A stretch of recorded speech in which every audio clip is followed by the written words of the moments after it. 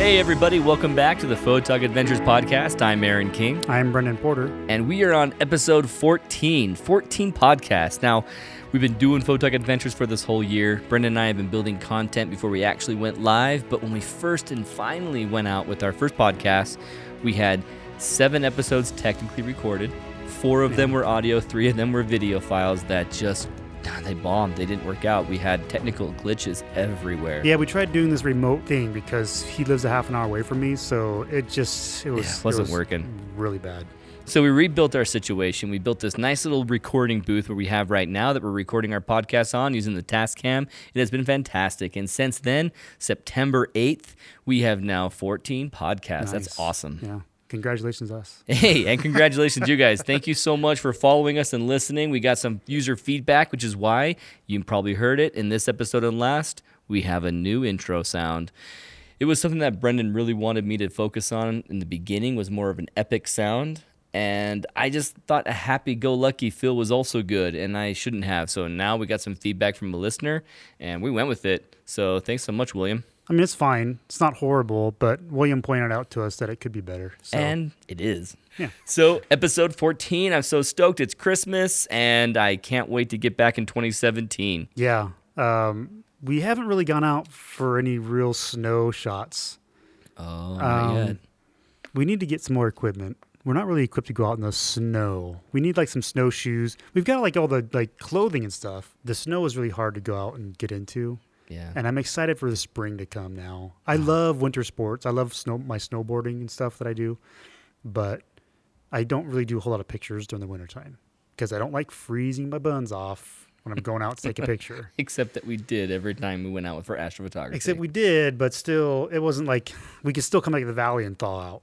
Yeah, here true. It's like when it's 9 degrees at your own home, you don't want to go out anywhere else colder than that. You really don't.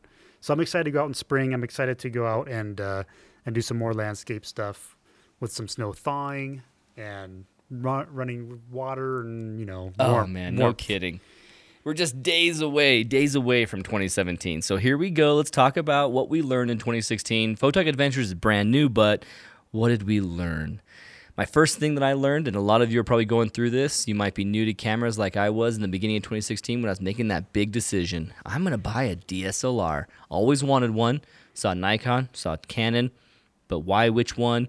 Why this, why that? I'm not going to discuss whether you go with Canon or Nikon. I'm going to discuss whether you go with a crop sensor or a full frame. It always depends on what kind of photography you want to do. And when you're looking at what Photog Adventures is all about, landscape photography and astrophotography, I'm going to talk about it from that perspective. Landscape photography, you would want to have as much fitting in your frame as possible, but I find in landscape photography I have a lot more leniency with the crop sensor than I did with astrophotography. And why is that? In landscape photography, while you try and have a foreground element, you're most often getting a foreground element and looking out over a vista.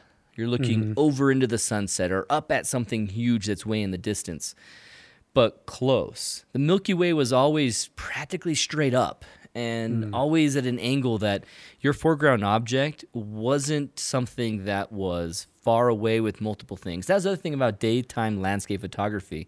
Is landscape photography, you would have multiple elements that were visible in your shot just as well, depending on the light, built up the whole scene.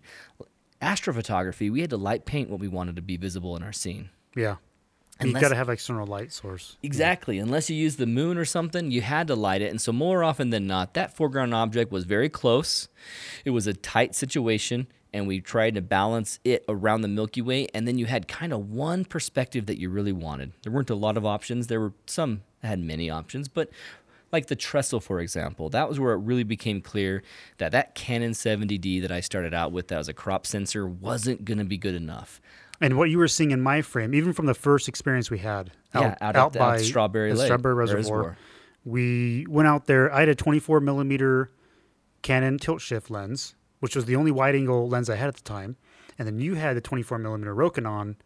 And just from you looking at my camera, you're like, what? Like, how did you get that all in your frame? I had to do a panorama just to get half of that. Right. And I was just like, oh. 5D Mark III. I guess it's showing One shot. showing off here. Yeah. And so here I was feeling disappointed already with that, but then we went to the Knolls and I got a panorama that's fantastic. And it wasn't hard to do the panorama. Right. And yeah, I was stitching 37 images together. That was an extreme panorama. I didn't have to even have as much overlap as I had that morning, but it wasn't hard to do a panorama, so I thought I could be fine with a 70D.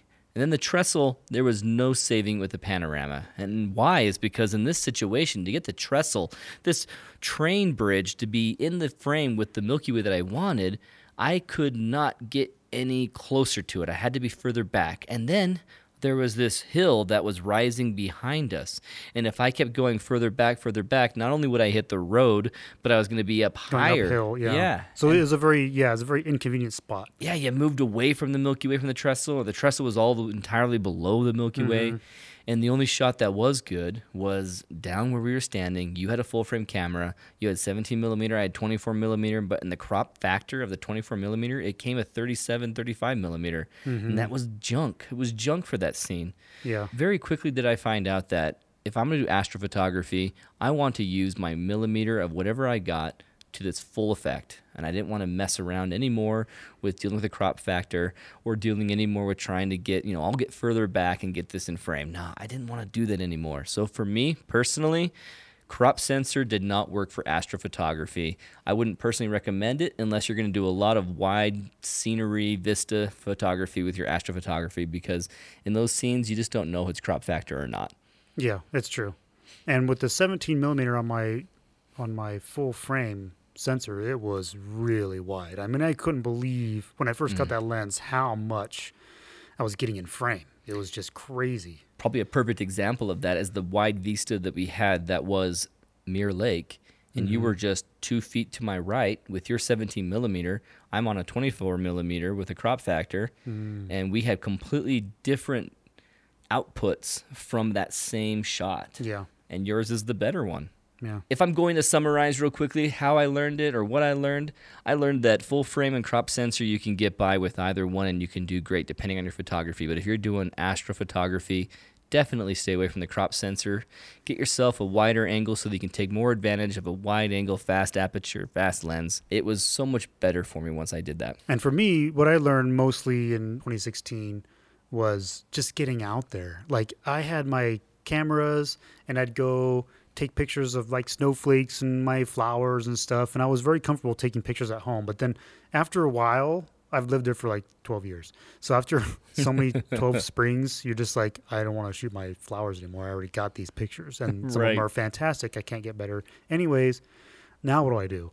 And so when you came to me and said, hey, I'm going to go out and do some shooting the Milky Way, it's going to be 10 degrees at night, but hey, let's go do it. And I was like, hey, okay, I'm game for that. And so my eyes went wide when you said that you were game for that. I was like, really? Someone else is willing to do that? Yeah, because for me, I had never done it before. So as we had mentioned maybe in our previous podcasts or maybe in previous videos, that for me, that was the first time I ever got a Milky Way shot. And I never, ever took the time and effort to really learn about how to shoot the Milky Way. I was always impressed and always wondered how these people were getting these shots. So for me to get out there and do it and have my own results was fantastic. I couldn't believe it. So I was sold. At that point, I was just like, hey, if we're going to do this anymore, I'm totally game. Let's go out as often as we can. This is awesome. For me, it was just learning that it's okay for me to go out. My kids are asleep. We're going to go out and do night shooting. It's perfect. And so let's just get together and do it. And just, I think having someone else to do it was really huge. That's what I was going to say. For me, doing it my own, I probably would have never have done it. And so just knowing that I could just tag along with you and go and just learn what you're doing and kind of just copy along and take cool shots too. It was awesome. So in 2015, I got a telescope and I was going out as often as I could, but no one, not a soul wanted to come with me. Which is kind of weird, isn't it? Like, I thought I'd get more people. I got my astronomy class to come out with me to a location once, and that was awesome. But then I would come home that night from work and realize, hey, the sky is perfectly clear. Don't waste this opportunity. Get your telescope out. My wife didn't want to come. My buddy didn't want to come, who lives down the street. It was just like, well, you going right now? Yeah, when you be back? Probably 2 a.m. I have work tomorrow. I don't want to go. Yeah. And so I was going out a ton on my own, freaking myself out, thinking I need a dog because I got to go out here with a dog and not feel so alone. And then when I got my digital SLR and you said you're willing to come, that first night with the Milky Way, having someone else that came out with me to the Milky Way and sharing the awe and awesomeness that is the Milky Way, plus going to some place that I probably wouldn't have gone with my telescope because I would have felt very vulnerable and isolated out there alone. What if this happens, or what if that doesn't work, or the car stops working? I'd have been more freaked out about all these different contingencies and issues, that circumstances that could happen. And so I wouldn't have had that experience. And so like a lot of you out there thinking in 2017, I want to lose some weight and you need a workout buddy, get a photography buddy. Yeah, buddy system's definitely the way to go. It's been so fun, so awesome.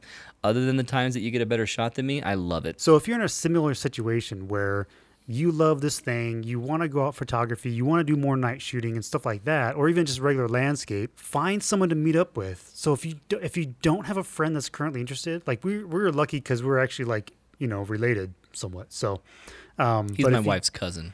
So we're cousins-in-law, and so it was really convenient for us to meet up and start doing stuff because we already had that connection. But if you don't have anybody and you're totally isolated and none of your friends are interested in this thing, go to meetups.com. Is it Meetups? Yeah, Meetup. Yeah, go to Meetup and or Google it and find someone in your area who's interested and make a couple new friends, because they're going to have similar interests. And if you can probably find someone that's close in age and you guys can talk about the same stuff in music or whatever, but at least you have the commonality of meeting up with a group of people, make a couple new friends. Sometimes it's hard to go out and meet new people, but it's really easy if you're interested in the same thing. And so just go out there, man. That's all I can say is I went out there with Aaron and it just changed. It's basically changed our lives. I mean, this year has been like life-changing. And because we're really putting this as a focus and been doing this, I would have never podcasted on my own. And I probably would have never made YouTube videos on my own. And so if you want to do any of these things, go find a buddy. It's just that simple. And like the situation that you all have with day jobs and families, if you have a buddy that you've committed to go out on that weekend, when the time comes and the other things arise that usually would prevent you from making that decision of still going out, you've got an obligation. I'm accountable to that person. I said I was going to go, and your wife is more okay with it. Your family's okay with it. You understand this is just what we've decided. And then once you're out and going, man, you don't regret even a second of it. Even if you're just randomly traveling around Notch Peak, a place you'd never been, and just exploring. Because things at home will always happen. There's always going to be something, you're going to come back and the laundry still needs to be done. Who cares? That would have been done anyways. You know what I mean? Exactly. So, if you really want to do it, go out there and do it, and finding a buddy is going to make it that much easier. Mixed in with the long notes, I also want to do some quick notes, some quick things that we learned. And the first quick one that I learned was magic lantern versus an external intervalometer when you're doing a star trail, a time lapse, or you're going for something that's a long exposure beyond the 30 seconds. I started out using intervalometer. You, Brennan, you had the magic lantern from the very beginning, right? Yeah, I've been using it since the 60D. And so I was thinking, I'm fine with this device. I like how it's in my hand and I'm ready. A lot less to worry about. Plus, I don't have my firmware of my camera being set to something different. And I felt more comfortable with the external intervalometer. Until? Yeah. One of the major things I learned was that when you hit that intervalometer and you're working right and left, you have that paddle. It's a wheel paddle. And up, down, left, right is capable of being hit while you hit one of the other ones if you go at too much of like a northwest, northeast, or a southwest, southeast direction on the paddle. I was trying to change to the next setting that goes to the interval between my shots. And in Bryce Canyon, I sat there turning right, checking my settings, double checking my settings, making sure I did this right. And I accidentally hit up as I was hitting right, as I was going through the shutter settings and the hour setting, I sent it to 99. I actually sent my hour setting to 99. Didn't see it, didn't notice that as I was going through in the dark. Because it went up from 0 to the next number, which rolled over to 99. And I had no idea. And the dang thing has an interval setting that would cause it to go to its next interval. But since the shutter was just set to be open constantly in bulb mode, it shot 4 hours straight, 3 hours straight, I think it was, of exposure. And of course, anyone knows after about 10 minutes, maybe even less, at my settings that I had it on, which was a higher ISO than I normally would do, and it was also at a wide aperture, I ended up with a shot that was pure white screen. I took the Perseid meteor shower, the peak of the Perseid meteor shower in Bryce Canyon, and came home with a white piece of paper.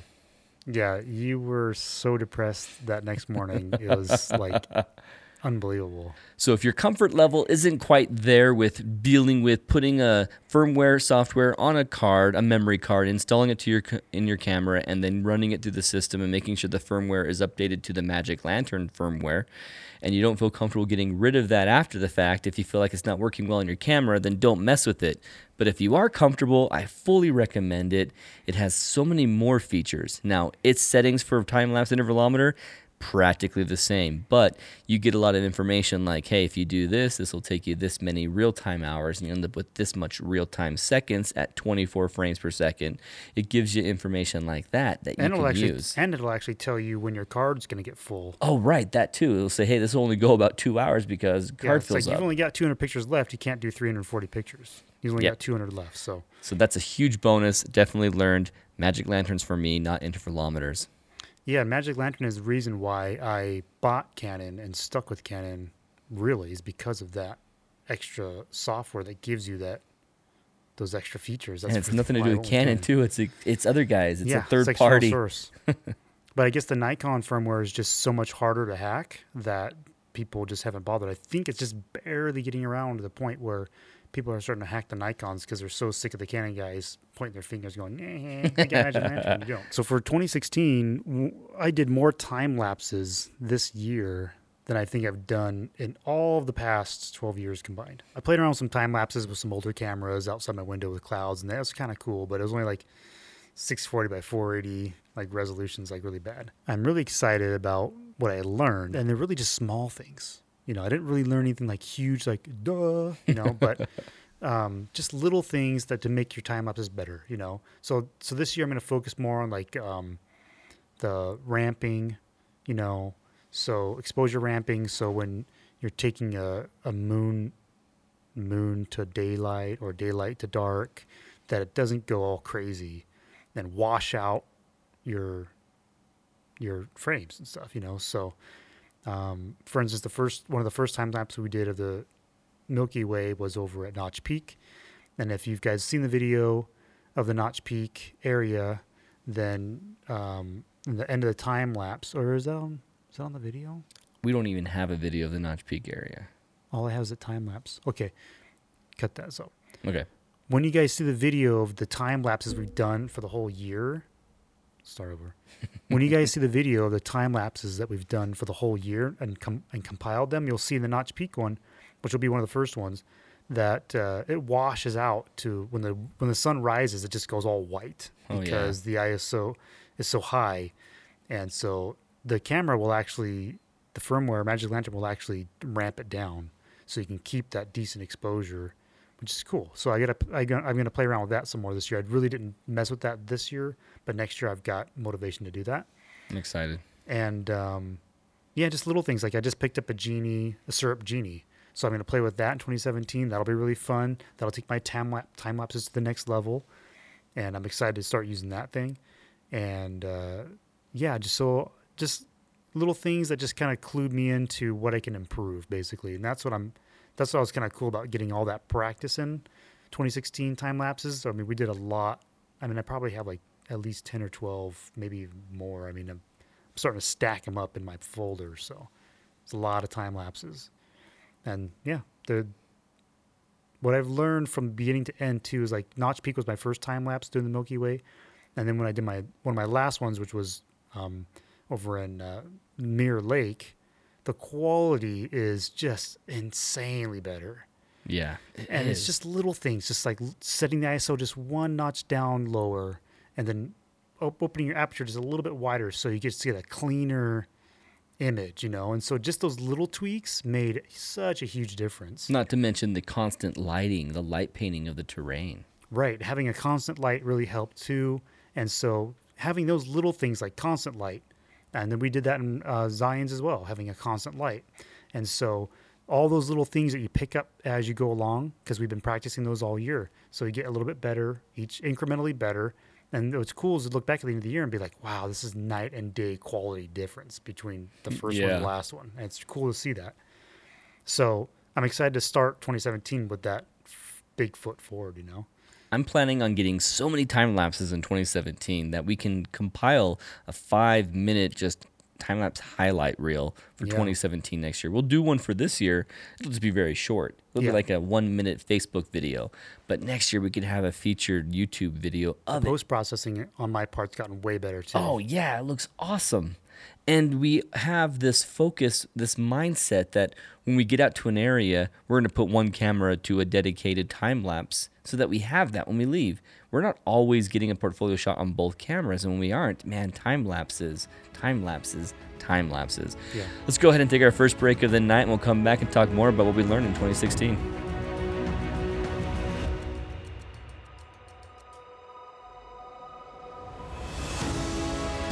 Hey, welcome back, guys. We're talking about what we learned in 2016. And one of the big things that I really focused on was post-processing. So I was forced to leave Apple's Aperture that I loved using Oh, yeah, they got for rid of years it. and years. Because after 3 years of no updates, I mean, after 2 years, I started getting the itch, like, Yeah. what do I do? And so Lightroom was my only next option, really. I mean, I was hesitant. I hadn't heard like the greatest things about Lightroom, but then they finally made like, you know, the CC 2015 version. And I was like, okay, I guess it's time. You know, it's been like 3 years now. Time to move over. So that was a huge ordeal. I mean, I had to get new hard drives. I just basically redid my whole system and said, okay, switching everything over, and just transferred everything over to What a pain that day was. to Lightroom from Aperture, and it was like a 15-hour process. I mean, I I can had imagine. 12 years of photos. I think I had over 70,000 photos to migrate. So Oh, gads. it was a big deal. So with that being said, it forced me to learn Lightroom, which was actually a good thing. So I started getting online, learning tutorials, watching videos, seeing what other people are doing for their tips and tricks and results. And I started implementing those.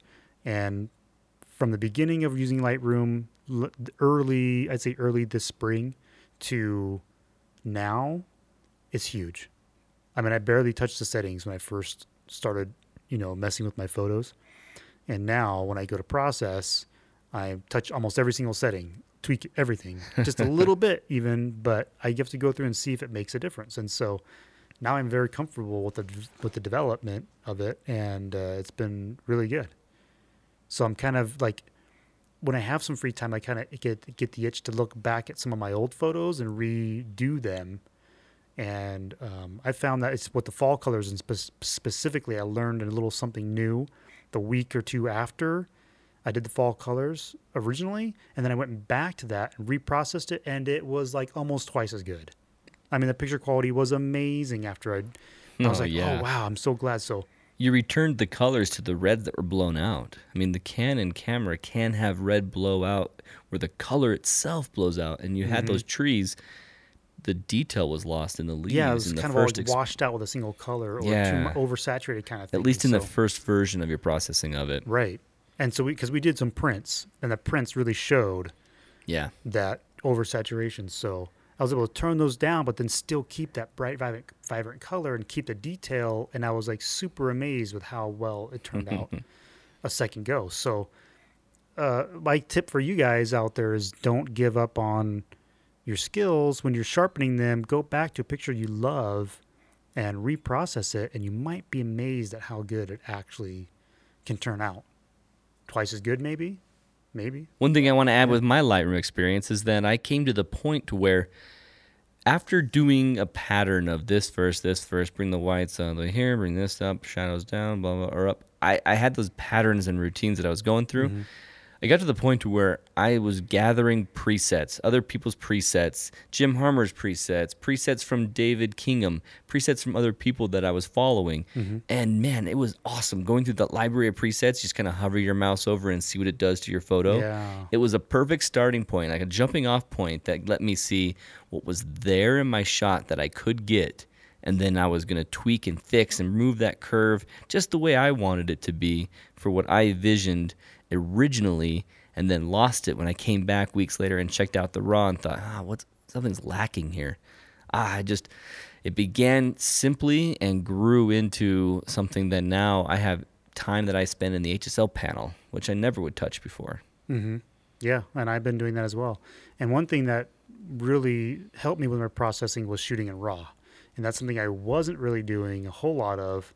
It didn't seem it was necessary at first because it was just a large file and still looked like the same thing you ever got. Right. So I would just default to JPEG just because I could take way more pictures.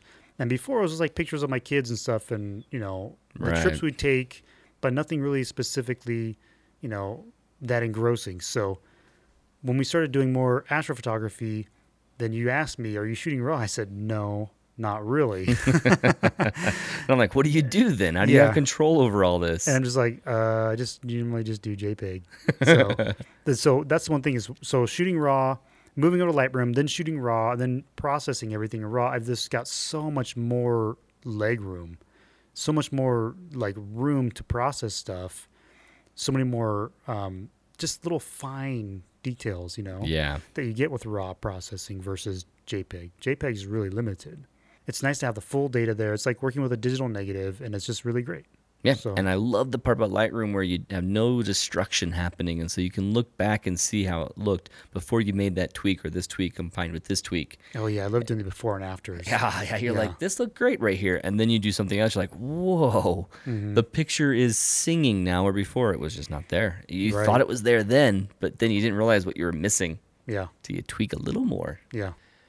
So any of you guys thinking about astrophotography and thinking, I want to capture the Milky Way. I've always wanted to capture the Milky Way. I see other people with their beautiful shots. What you need in order to get that Milky Way and what we've discovered this last year can be boiled down to 5 simple things. And 3 of those things don't have anything to do with the camera that's in your hands. And those things are, don't go out when there's a moon. Flat out, if the moon's out, your best shot for the Milky Way will be when there's no moon. Does this mean it has to be a new moon? No.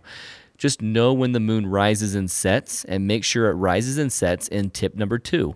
Astronomical dawn and dusk will kill your Milky Way. If you've seen the time lapses we've done around the trestle or around dawn, you'll see that it goes from black to blue. The sky completely brightens up, and it's not light. And you're out there with your eyes, and you're looking around, it's pitch black, or it seems pitch black to you. Yeah, your eyes don't really catch it. No. You take the picture of your camera, and all of a sudden the Milky Way's gone. It's faded away. I've been there once when I was just setting up my focus, thinking I had another half an hour at least before astronomical dawn. I took a picture, tested the focus, took another picture, and in that second picture, Milky Way was gone. It was so depressing. I'm like, is it really? And I look at it, and you can kind of watch it just fading away. Once astronomical dawn has begun, your Milky Way will not be great. It will be very faint, if anything at all. And you want to make sure that right after the sun sets and it's dark and you're thinking it's good timing, double check. Is it astronomical dusk still? Because if it's not beyond astronomical dusk, you're not going to have a great Milky Way. Now, at a sunset with no moon and an astronomical dusk is just barely beginning, you're going to see the Milky Way in the camera, but it won't be as pronounced and as vivid as you're thinking. So, first off, make sure the moon's not up. Make sure that you have astronomical dawn and dusk figured out and you're shooting between them in the real twilight time. And then the third thing, this is something that most of you can't control and not easily control, but if you can, drive far away from light pollution. Get a good dark sky site. If you go to darksightfinder.com, you'll look at the map. Anywhere that you have green up from there, you're going to be in a great spot. It's not going to be fantastic unless it's in the gray and dark purple or black, but we're talking it's going to be great compared to inside the city. You're going to see some cool Milky Way and you'll be very happy. You'll see it with your naked eye in the green areas. Right. If you're looking into a darker section, you can get away with standing in a brighter spot in the world. It's just make sure you're looking out into a darker spot. So make sure you're away from light pollution or looking away from light pollution. Now, when it comes down to your camera, what you need is just a wide-angle lens with a fast aperture, which means that you have a very wide-open aperture that's sucking in all the possible light that it can take. Those 2 things on your camera will make it so that you can see the Milky Way in your shot and use a very short shutter speed Not going to go too long where you get star trailing. You're going to make sure it's 20 seconds or less. You can go 30 seconds with certain lenses, certain very fisheye lenses, and a full frame camera. You can get away with 30 seconds before you get star trails. But for the most part, 22 seconds, 20 seconds, 18 seconds, 17 seconds, those are the ones that are going to give you the tightest shot. Get your aperture nice and wide. Recommend really 2.8 at the minimum. Like, you don't want to go any smaller than 2.8, but you can see it at 3 and 3.2. I've seen it at 3.5 was my first lens when we took it out for the first time. And you saw the Milky Way great. 3.5, and I was even stopping it down to 4. And so, but I turned my ISO up higher, so. You're going to get noise. Yeah, if you have to compensate the exposure triangle to get that shot to work at a 4, you will introduce noise into your shot. Yeah, but you'll still be impressed. You'll still be happy with the shot. In general, I think so. Especially if you go the direction you did with the Milky Way, where it's purple and pink, and you can go a little artistic. And then it doesn't matter about the noise because you're painting it into an interesting shot. Mm-hmm. And so you can get away with that. And the last tip is just a given. You just have to have a tripod. Do you need to have a very expensive one? No, not in most situations. But make sure you do get a sturdy tripod, a beefy one that you can trust that is not going to get blown away, because you're going to sit there in a situation where you might light paint and then take a picture of the Milky Way, and you don't want your scenery to change because your camera's moved. Mm-hmm. You don't want the wind to change it while it's on a 20-second exposure and it's running and it's getting blown by the wind and moving around. Keep it as still as possible, get a nice tripod. So, quick recap, what I learned: if I want a good Milky Way shot, go somewhere dark, avoid the moon, be between astronomical dusk and astronomical dawn. Know when those rise and fall. Get yourself a nice wide-angle lens, something that's 24 millimeter or higher, and you want to make sure it's fast, like 2.8 or higher, and then you get a nice sturdy tripod to hold it for a good 18, 15 seconds, 25 seconds long. And just to recap what fast means, in your aperture, when we say higher, we actually mean lower. 2.8, 2, 1.8, 1.4. A lower number. A lower number means it's going to let more light in. It's kind of the weird aperture thing that if you're new to photography, it's this weird thing you just got to get over. That. Yeah, eventually you figure it out, but you just got to do some research and figure out that the lower the aperture, the lower the f-stop, the more light it lets in. So it's just one of those weird things. And so you think of a bigger number, it's actually a smaller aperture. Why is it contradictory? I don't know. So you'll see lenses that say, it's a zoom lens and it goes from 4.5 to 5.6. That actually doesn't let a lot of light in. You've got to have a very bright day. Those are only good for like bright daytime shots. And landscape's fine for those. You can get a wide angle zoom that have those numbers, and it's fine during the daytime. But at night, never gonna work. You're not gonna love it. You're gonna hate it. So, getting a single lens, whether it's a zoom or prime, which is a single 24 or 20 or 17 millimeter or whatever, you're gonna want a 2.8 or lower. So that works out perfectly into what you wanted to talk about next, talking about the lens itself and what angles and wide or short. Yeah, so starting off in 2016, I had my widest lens was that 24 millimeter lens. That was the tilt shift lens? That was a tilt shift lens, 24 millimeter. I bought it because I always wanted a tilt shift lens. And the 24 was really wide on a full frame. I thought, dang, this is pretty wide. I don't think I'm going to go any wider than this. I don't think I need to go any wider than this. 24 was the wide, so I was like, yeah, I can get my wide angle and have my tilt shift. So I was happy, And so when we went out star shooting the first night, and I put that thing on, and it was like, yay, 24, it's wide. And I mean, compared to your 24 in a crop, it was really wide. Oh, yeah, still great wide compared to my crop sensor. When I did a little bit more research and found out that people were using these, 16 to 35 and there's an older 17 to 35, which is what I bought.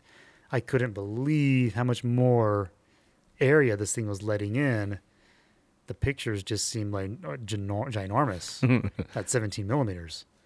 Versus 24. Oh yeah, it's a huge jump. Oh, I couldn't believe it. Just the 17 to the 15 that we have now is a big jump, and so it's like 24 to 17 is a whole new world. Yeah. So now we both have the Tamron 15 to 30s because we ran into Royce. We got totally envious of his gear. Yeah. So we started copying gear envy. We started copying him. So he had this big monster lens, and we're like, what is that thing? We're going to talk about it more and qualify why we purchased it versus just being jealous and envious. And so we'll talk about more about it. It wasn't just crazy. No, we definitely I want to be cool too. Yeah, we definitely looked into it. I mean, there's a reason he has it. You know what I mean? Mm-hmm. So we started looking into it, researching, and said, okay, Okay, cool. We'll go into more detail about the Tamron zooms that we have in Gear Time at the end of the show. Yeah, it'll make a lot more sense as to why we chose that over maybe the Canon 16 to 35, at least at Price. the time. Price.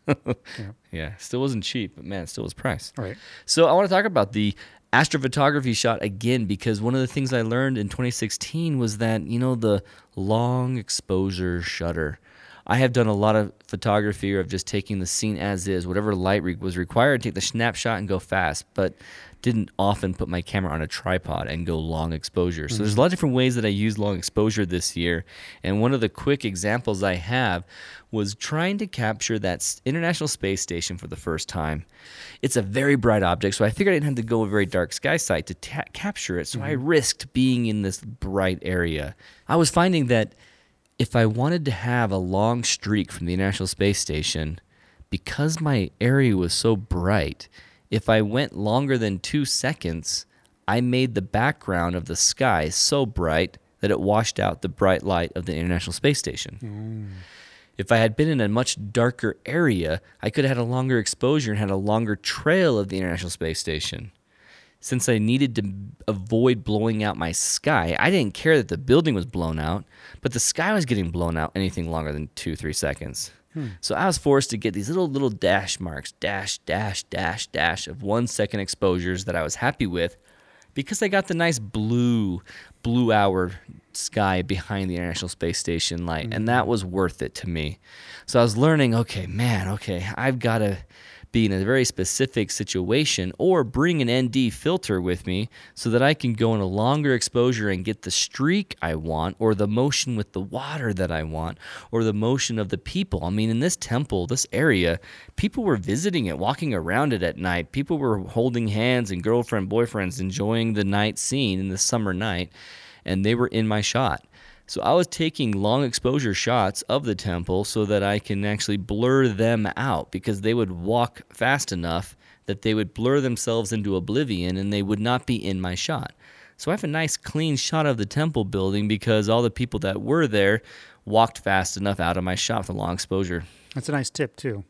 If you're doing a cityscape or something, just you leave your exposure open for 20 seconds, then you're going to blur out most of the people and stuff. Or if you're doing that, in reverse, if you want car trails and stuff, you do the same technique, except they're so bright that you just get these. You don't see the car at all, but you see all the trails, their lights and stuff. So, Yeah. So there's some fun artistic things you can do with the long exposure, and one of the things you need during the daytime, like Aaron had said, is an ND filter, which is what we're just starting to get into. 2017 is going to be, we're going to start using those more, I think, during daytime. For waterfalls, rivers, things like that, you really want a nice flowing thing, but it's middle of the day.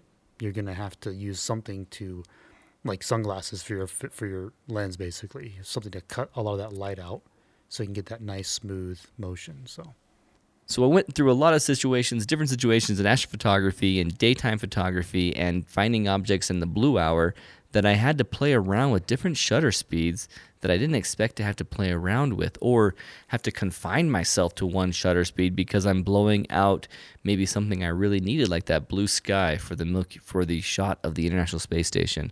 So have the gear you need to get your shutter times that you want, and that's something that ND filters are going to solve for me more next year, and being smarter with the location that I'm at if I want to capture the International Space Station.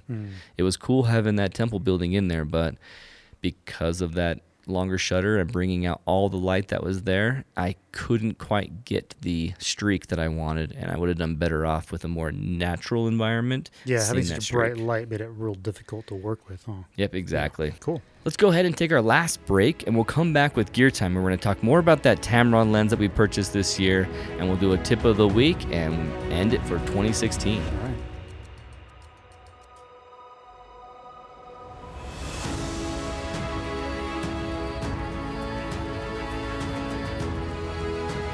Today on Gear Time, we're going to focus on the lens that Aaron and I have both bought this year. He got his first, and this is Neener. This is the Neener Tamron. No. So this is the Tamron USD DI. This is all internal, information they have on there. Yeah, the geek verbiage. 15 to 30 f2.8. So what it is a 15 millimeter to 30 millimeter zoom that's really wide at 15 and then not so wide at 30. And what's funny is, well, yeah, there's not a whole lot of, really, when you zoom in, you're zooming in like it's double, but it doesn't seem like double. No, it's not like it goes telephoto like you're hoping. It just No. then crops out some of the most interesting stuff in your foreground. Yeah. But it's nice to have some leeway because sometimes you're going from 15 to 18 or 20. It's got marks. So it's got marks here and from 15, 18, 20, 24, 30. And sometimes when you're out there, you do want to frame your shots at 20 millimeter. 15 just a little too wide. You don't need it. Sometimes I mark it at 24.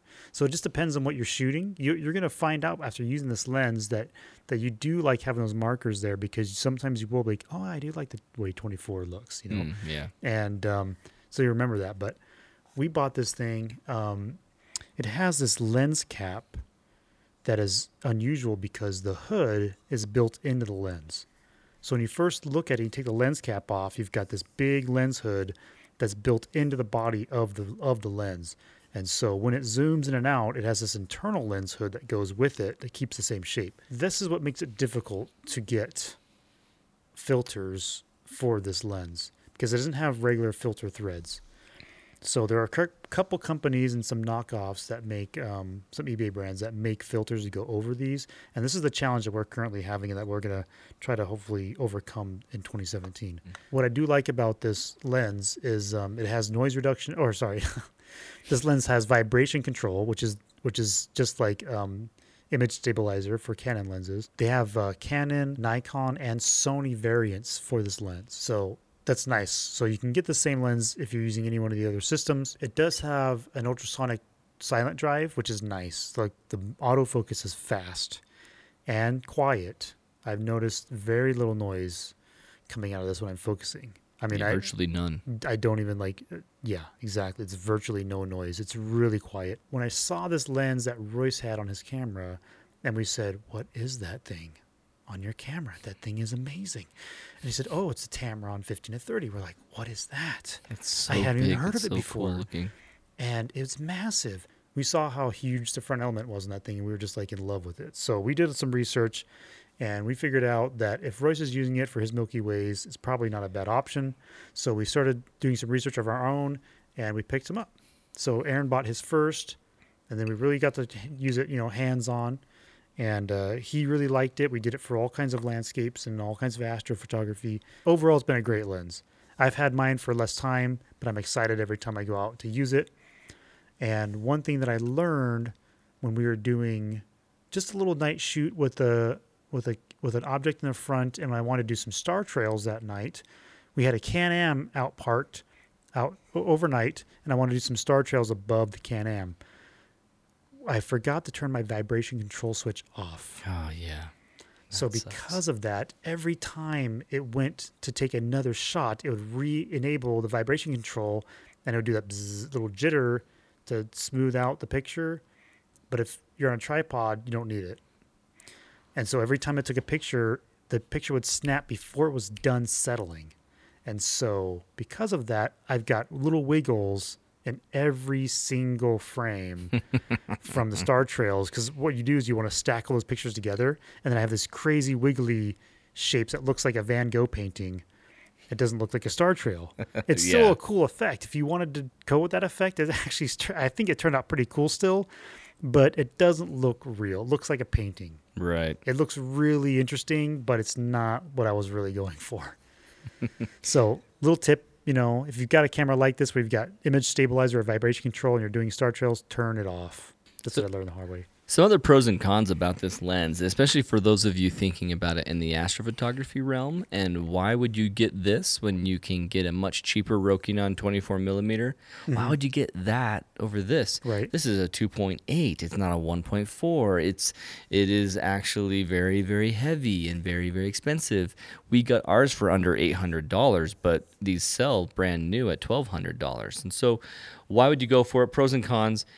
The first pro is that you can use it in landscape photography and have an autofocus. On the Rokinons, you only have a manual focus, and so you must do it yourself. You can't control your aperture from your camera. You must do it yourself on the front of the lens. And also on the Rokinon, you don't have vibration control. So when it comes down to having an all-around versatile camera that you can use for landscapes that's very wide and use it for astrophotography, this Tamron wins completely. Yeah. Now, how does it do on coma aberration?